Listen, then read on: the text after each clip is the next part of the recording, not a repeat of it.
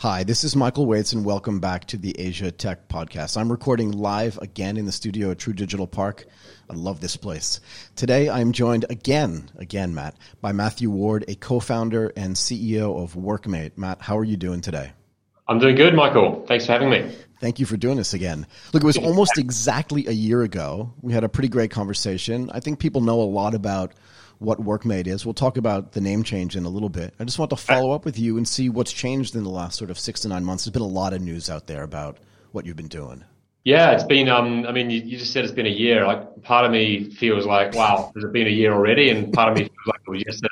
Right. No, a lot has happened in the last year, as you just sort of alluded to. We closed our Series A fundraising. We rebranded. We're building out a new kind of operation in Singapore to launch the platform here in a few months. So there's been a hell of a lot going on, which is good. Can you talk a little bit about the rebranding? And then I want to talk about the funding in a second. But what was the idea around changing the name from, what was it before, Helpster to WorkMate? Yeah.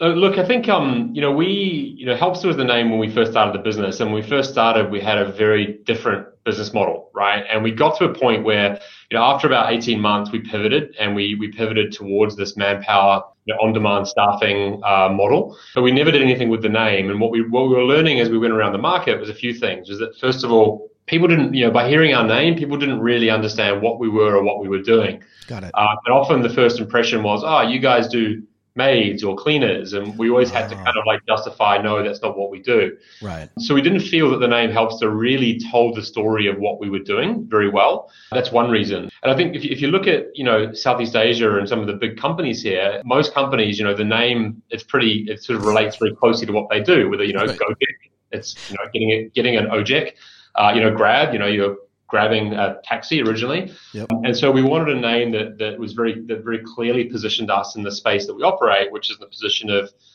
providing people with work and providing businesses with high quality workers. And so we sort of went through an exercise and felt that it was the right time. We closed our funding. It was the right time to kind of do a little bit of a relaunch and a rebrand. And that was sort of the main driver behind it.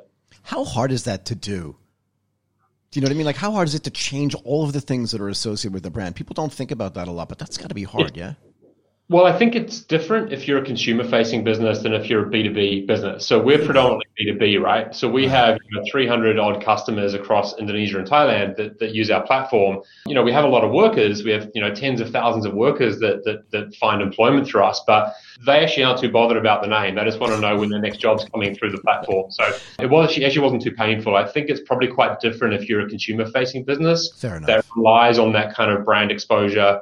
I spoke a lot to Tiwa from Kaidi.com, who they went through a couple of iterations as well. brands, and I learned a lot from him about how he did it and what he did right and what he did wrong, and I took that advice on board. So it wasn't too painful, actually. I think it's a lot more challenging for a business like his when you've got millions of consumers you have to reach with that change. Right. And his name actually, as you said, if you know what Kai and D means in Thai, it actually does say what the company's doing as well. But yeah, exactly. It's hard. That works well in Southeast Asia. I think you need, the names, companies, it works well when the name tells you what they do. And I think that's what we tried to create.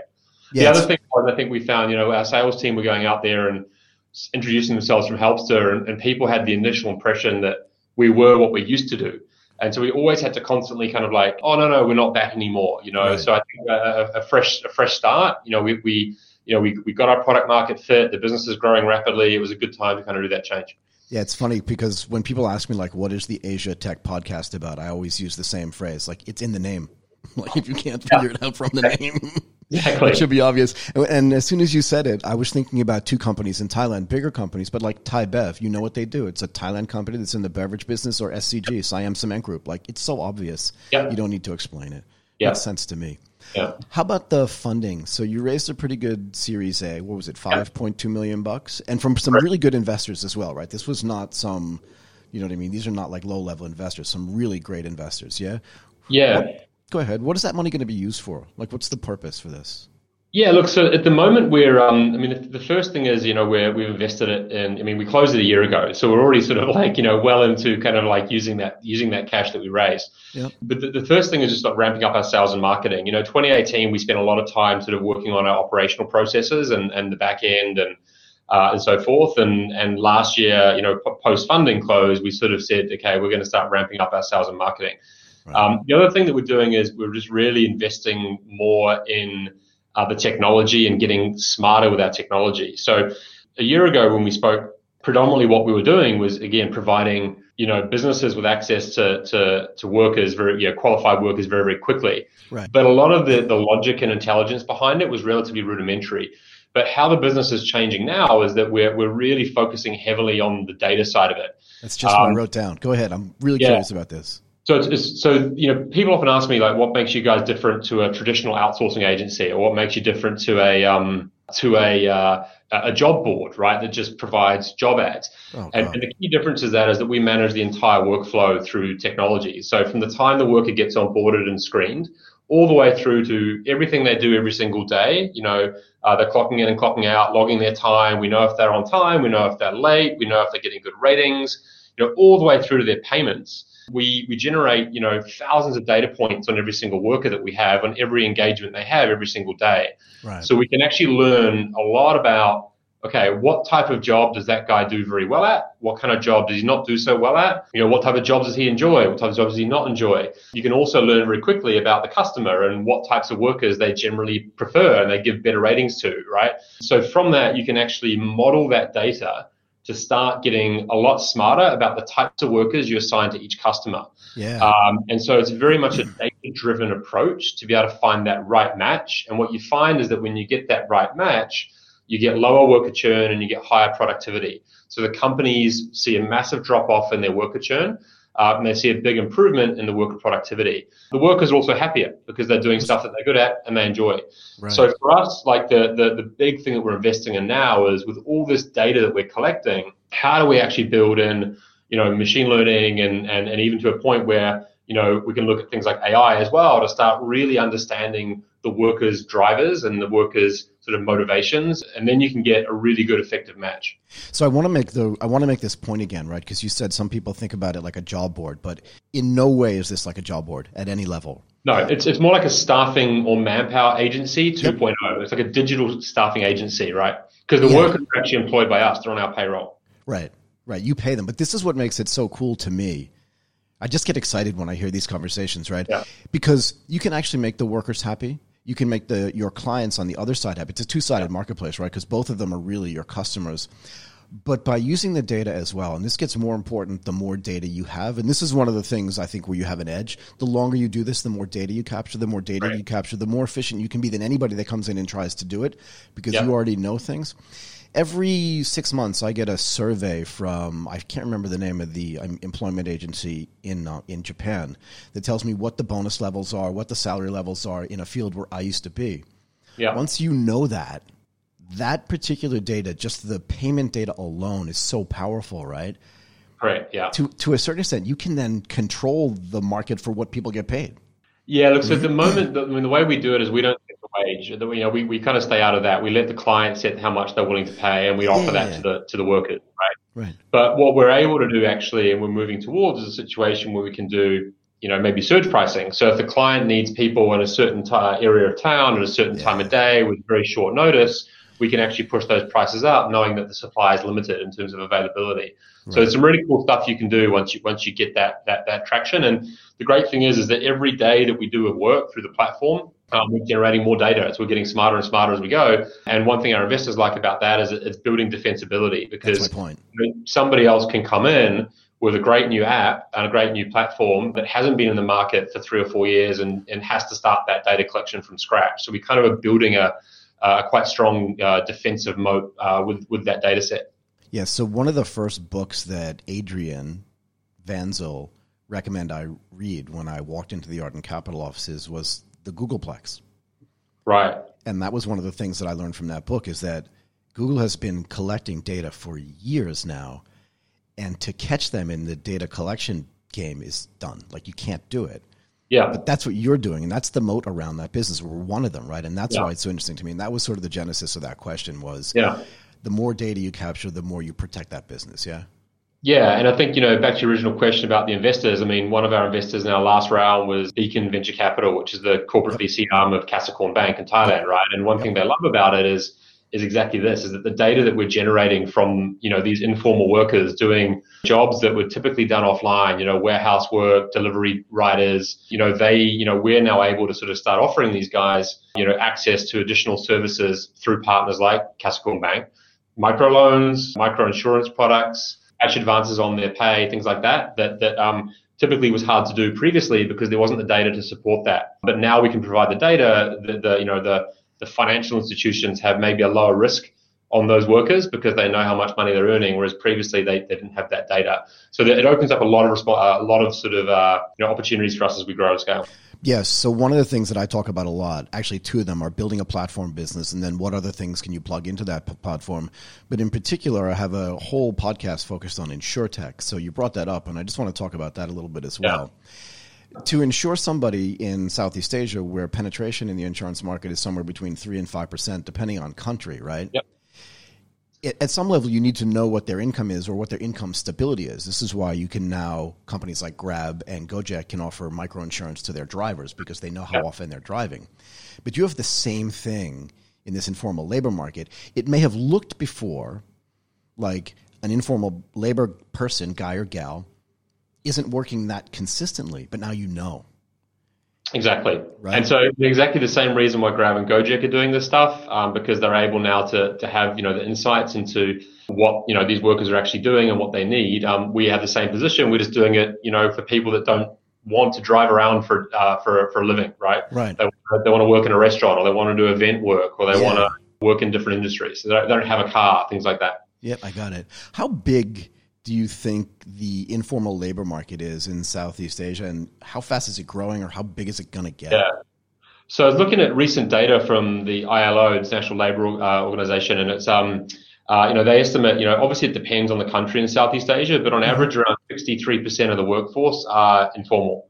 So it's massive, right? So you've got 200 odd million people, more than that, 250 million odd people that are informal. Mind you, a large part of that is agriculture, which is not a space that we kind of operate in right now. But even if you take that out, the farmers and so forth up country, it's still a very large part of the workforce. And that's where we see an opportunity, is that if you look at, the jobs and hiring and recruitment space, there's a lot of companies that are trying to build technologies, say in HR tech, but everything is generally focused at that professional level, people that sit in an office and do a job every day.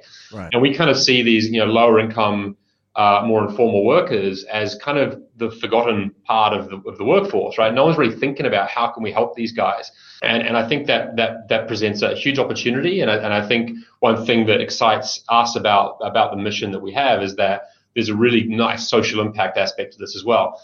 Great example. We were doing some worker case studies recently, and there's this guy who we happened to interview at one of our customer sites, just randomly one of our customer sites is a client we work with in Indonesia. We do about 300 to 400 warehouse workers for them every single day.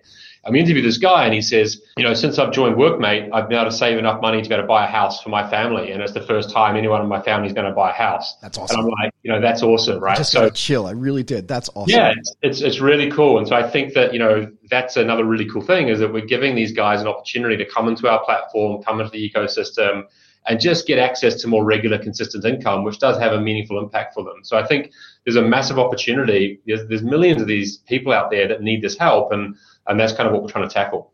But also, I think at some level, if you believe that the nature of work is changing, and there's a lot of conversations around what that's going to be, and we don't need to get into detail about exactly how that's going to look, because I don't think anybody really knows. But if you believe at any level that like full-time jobs are somehow going to get less and less prevalent, then this becomes more and more important. But again, if I have a full-time job at Goldman Sachs, right, I'm an easy credit risk, I get insurance easily, all these things happen easily because they understand the stability of the income. Yeah. But we already talked about it a little bit, but that's what you're doing in a way, right, for these informal laborers. Yeah, I think it's, a lot of the stuff that I read and hear about, the nature of work changing, a lot of it is coming from a Western angle, right, where wages are very high. And so there's massive incentives to invest in automation and invest in technology. One thing we see in the markets we operate in, like Indonesia, Thailand, is that wages are still very low. Like in Indonesia, you get a guy working in your warehouse for less than $10 a day, right? Which kind of sucks, but that's the price of the market. So at some point, these businesses, it's still actually cheaper for them to hire, an army of people on the ground than it is to invest, hundreds of thousands of dollars in technology to automate it. Yep. So I think I don't see that automation revolution happening in these markets as quickly. I'm sure it will happen. But the big thing that we see changing, and you've seen this recently with some of the reports around what the Indonesian government is trying to do around restructuring their labor laws to encourage more foreign investment and to make it more employer friendly. Got it. One thing you look at that market is that under actually both Thai and Indonesian labor law, there is no definition of a part-time worker. Really? Right? What does that mean, though? What's the significance of that? Go ahead. So you're either a full-time employee or you're not. Oh, you're unemployed. Look at the labor law. There's no like in Singapore, like if you go to MOM, it's like you're either a full-time employee or a part-time employee. Got it. And in these markets, there's not. So traditionally what happens is people are either hired full-time or they're not hired at all, right? But what we see is that changing. So companies starting to go, look, as minimum wages are increasing, I need more flexibility. I need more people on a Friday and Saturday than I do on a Wednesday and Thursday. And so that's where they see value in working with us, is that we can literally scale up and scale down.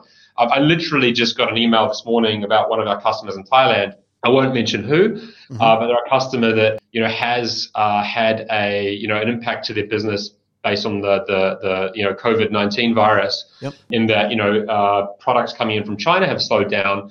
They need fewer people in their warehouse to keep their costs in line with their demand and what they can actually supply. And with us, they could literally scale that workforce back overnight.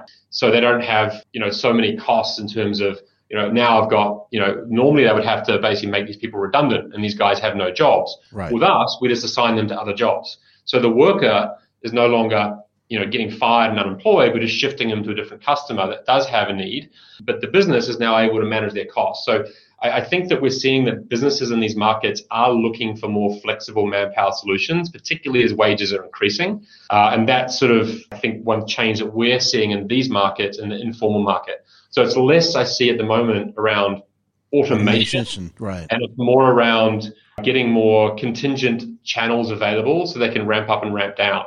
So you might say kind of like, yes, the nature of work in these markets is changing, but it's been driven by different types of aspects as you might see in the West. Yeah, this is one of the reasons why I love to tell these stories, right? There's this big misperception in the West, particularly in the United States, that everything's going to happen the same way as it's happening there, right? People are losing jobs there to automation.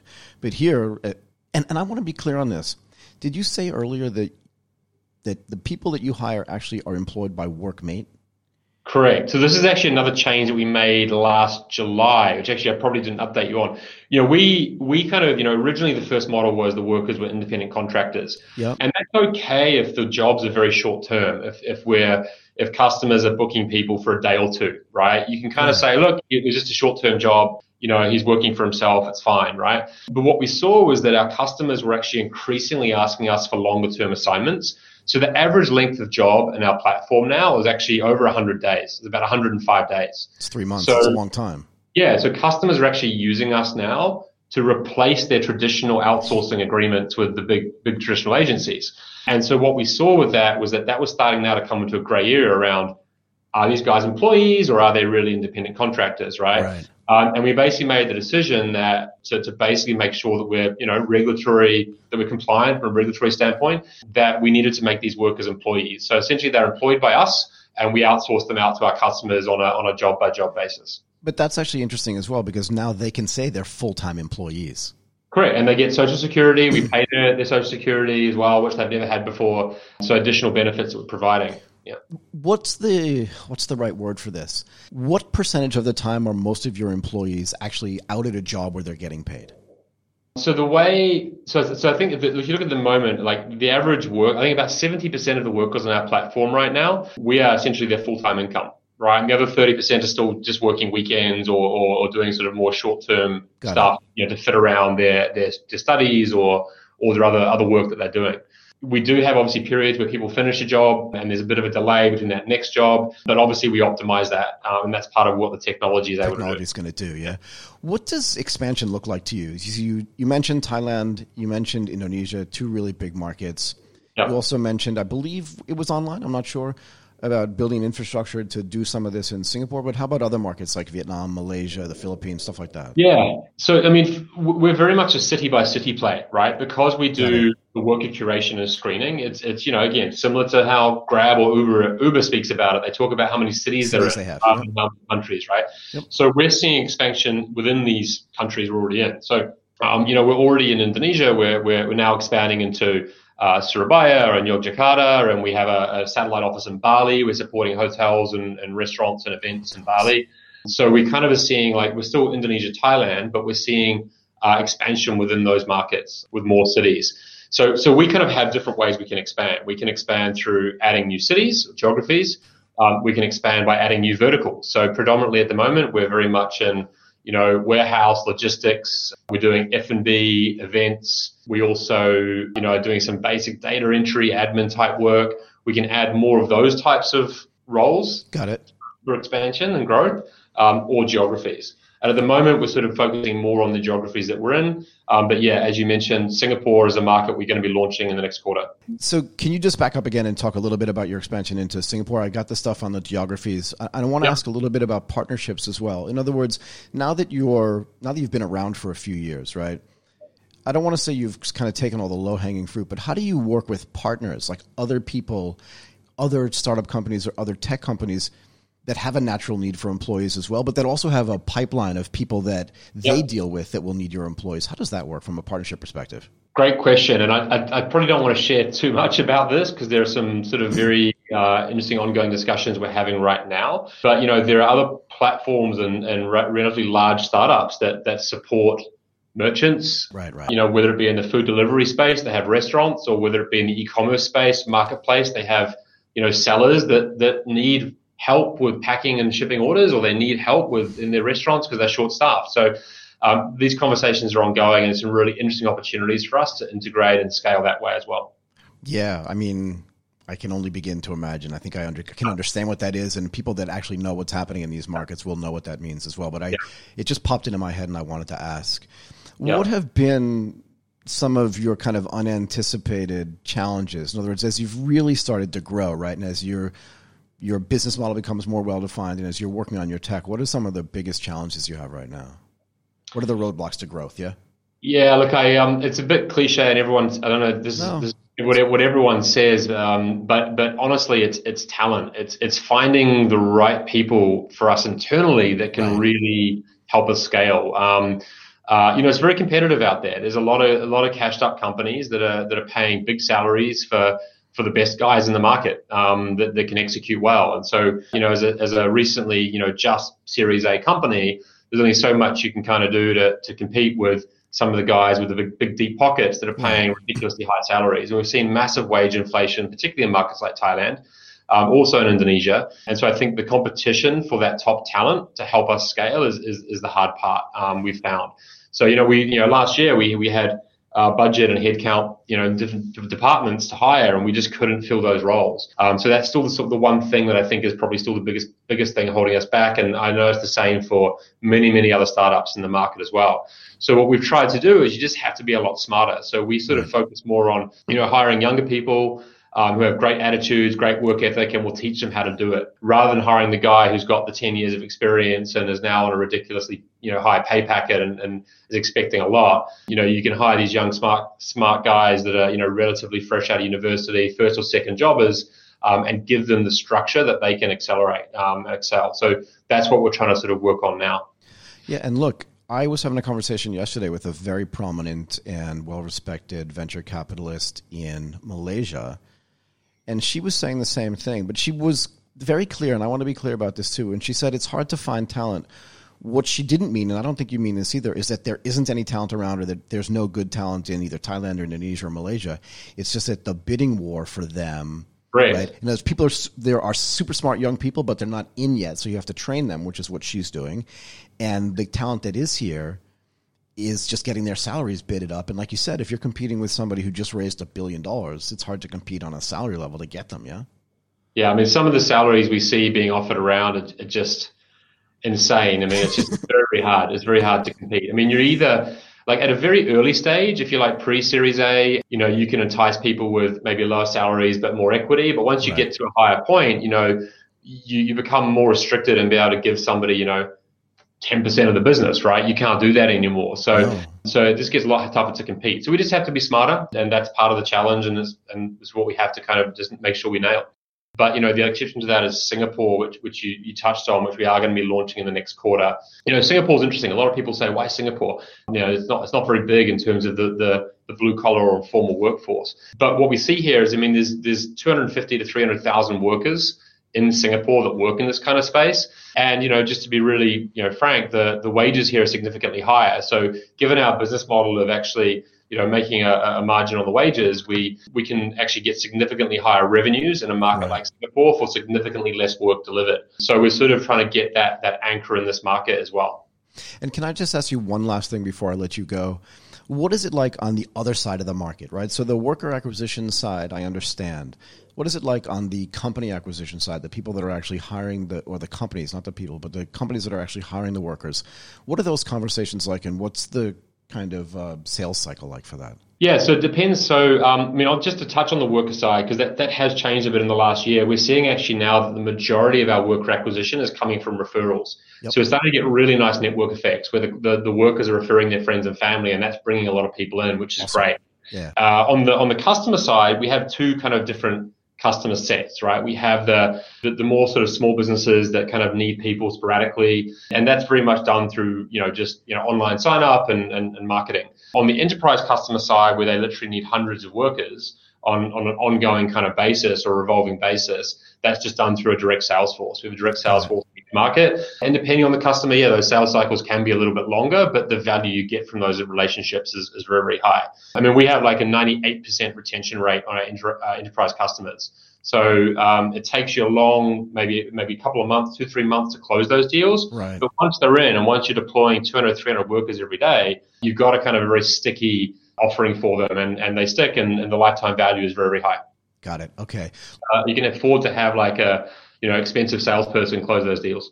Yeah, of course, because if you're employing 300 people, at scale, that's great for revenue growth, right? Yep. Okay, Matt, look, I'm going to let you go. I really appreciate your time again today, and I cannot wait to follow up with you again. Co-founder and CEO of WorkMate, Mathew Ward, awesome to have you here. Thanks so much, Michael. Appreciate it.